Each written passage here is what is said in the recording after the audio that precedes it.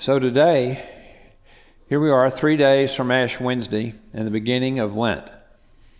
Our psalm and readings point to the gospel today and the significance of Jesus' transfiguration, it being a pivotal point in time for Jesus' life here on earth.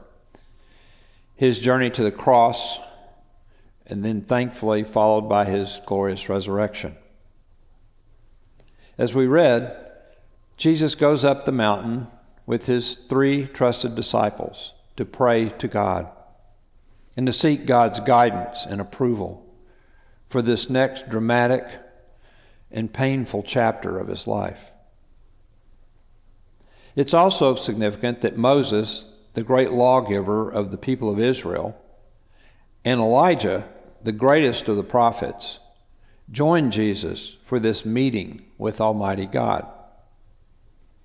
In a companion reading, it's clarified that Jesus, Moses, and Elijah were actually discussing Jesus' departure from earth, which he was about to accomplish at Jerusalem. This picture is important.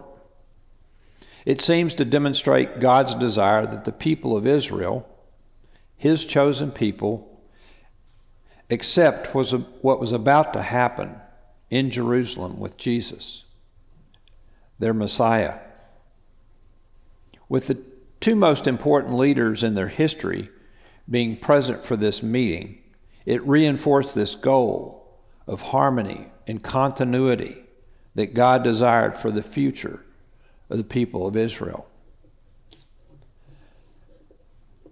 In this story, I actually could identify with Peter's reaction in this situation. Here are the 3 disciples, fairly regular people like you and me, being included in this amazing scene on the mountaintop with these 3 powerful leaders.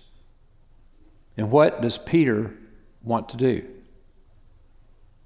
He wants to get busy, build 3 dwellings, do something. I ask you, do you ever react like that when insecure or anxious? I do. I feel I just need to get busy. I need to do something. I'm not sure what's going on, and if I get busy, I'll be better. And in reality, savoring the moment and being still is the better choice. I can almost see God shaking his head with a smile, gazing down at Peter, interrupting him to get his attention. From a bright cloud that overshadowed them all, they hear the voice of God, giving the final approval to all present of Jesus' next step, clarifying Jesus' role and authority with the words, "This is my Son, the beloved. With him I am well pleased. Listen to him." Think about it. Ask yourself, are there times when I become insecure or anxious about a current situation, or even a possible upcoming situation, when I seem to forget my faith, my trust in Jesus as my Savior, and constant companion as he has promised us all? I believe this is what Jesus wants us to focus on this Lenten season. This one question: where am I at this moment in my relationship with Jesus? Am I too busy doing things when perhaps a better choice is to slow down and take a deep breath and be still? Asking God for guidance and awareness as to what his will is for me in my daily living. I believe Jesus longs for us to constantly be making this inquiry for his will to be done in our lives. We do this through prayer, reflection, and regular quiet time with God. The good news for us is, unlike the disciples in our reading, we have seen the whole story.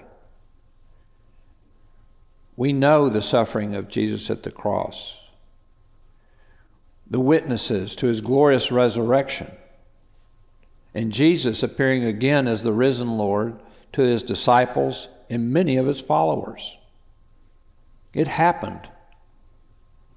All these things confirming the good news of salvation that he had been talking about his whole time when he was out on his ministry, that was available for all who came to believe in him as the way to everlasting peace and life in heaven. I believe this Lent is our time to reconfirm our faith in Jesus, that God the Trinity is the answer to all our questions and doubts we may experience as we live our daily life. Jesus calls on us to trust that he will always be with us, always be supporting us and guiding us, and at times even carrying us through whatever comes our way. I pray this is your focus for Lent, taking this precious time to savor the moment with him. Amen.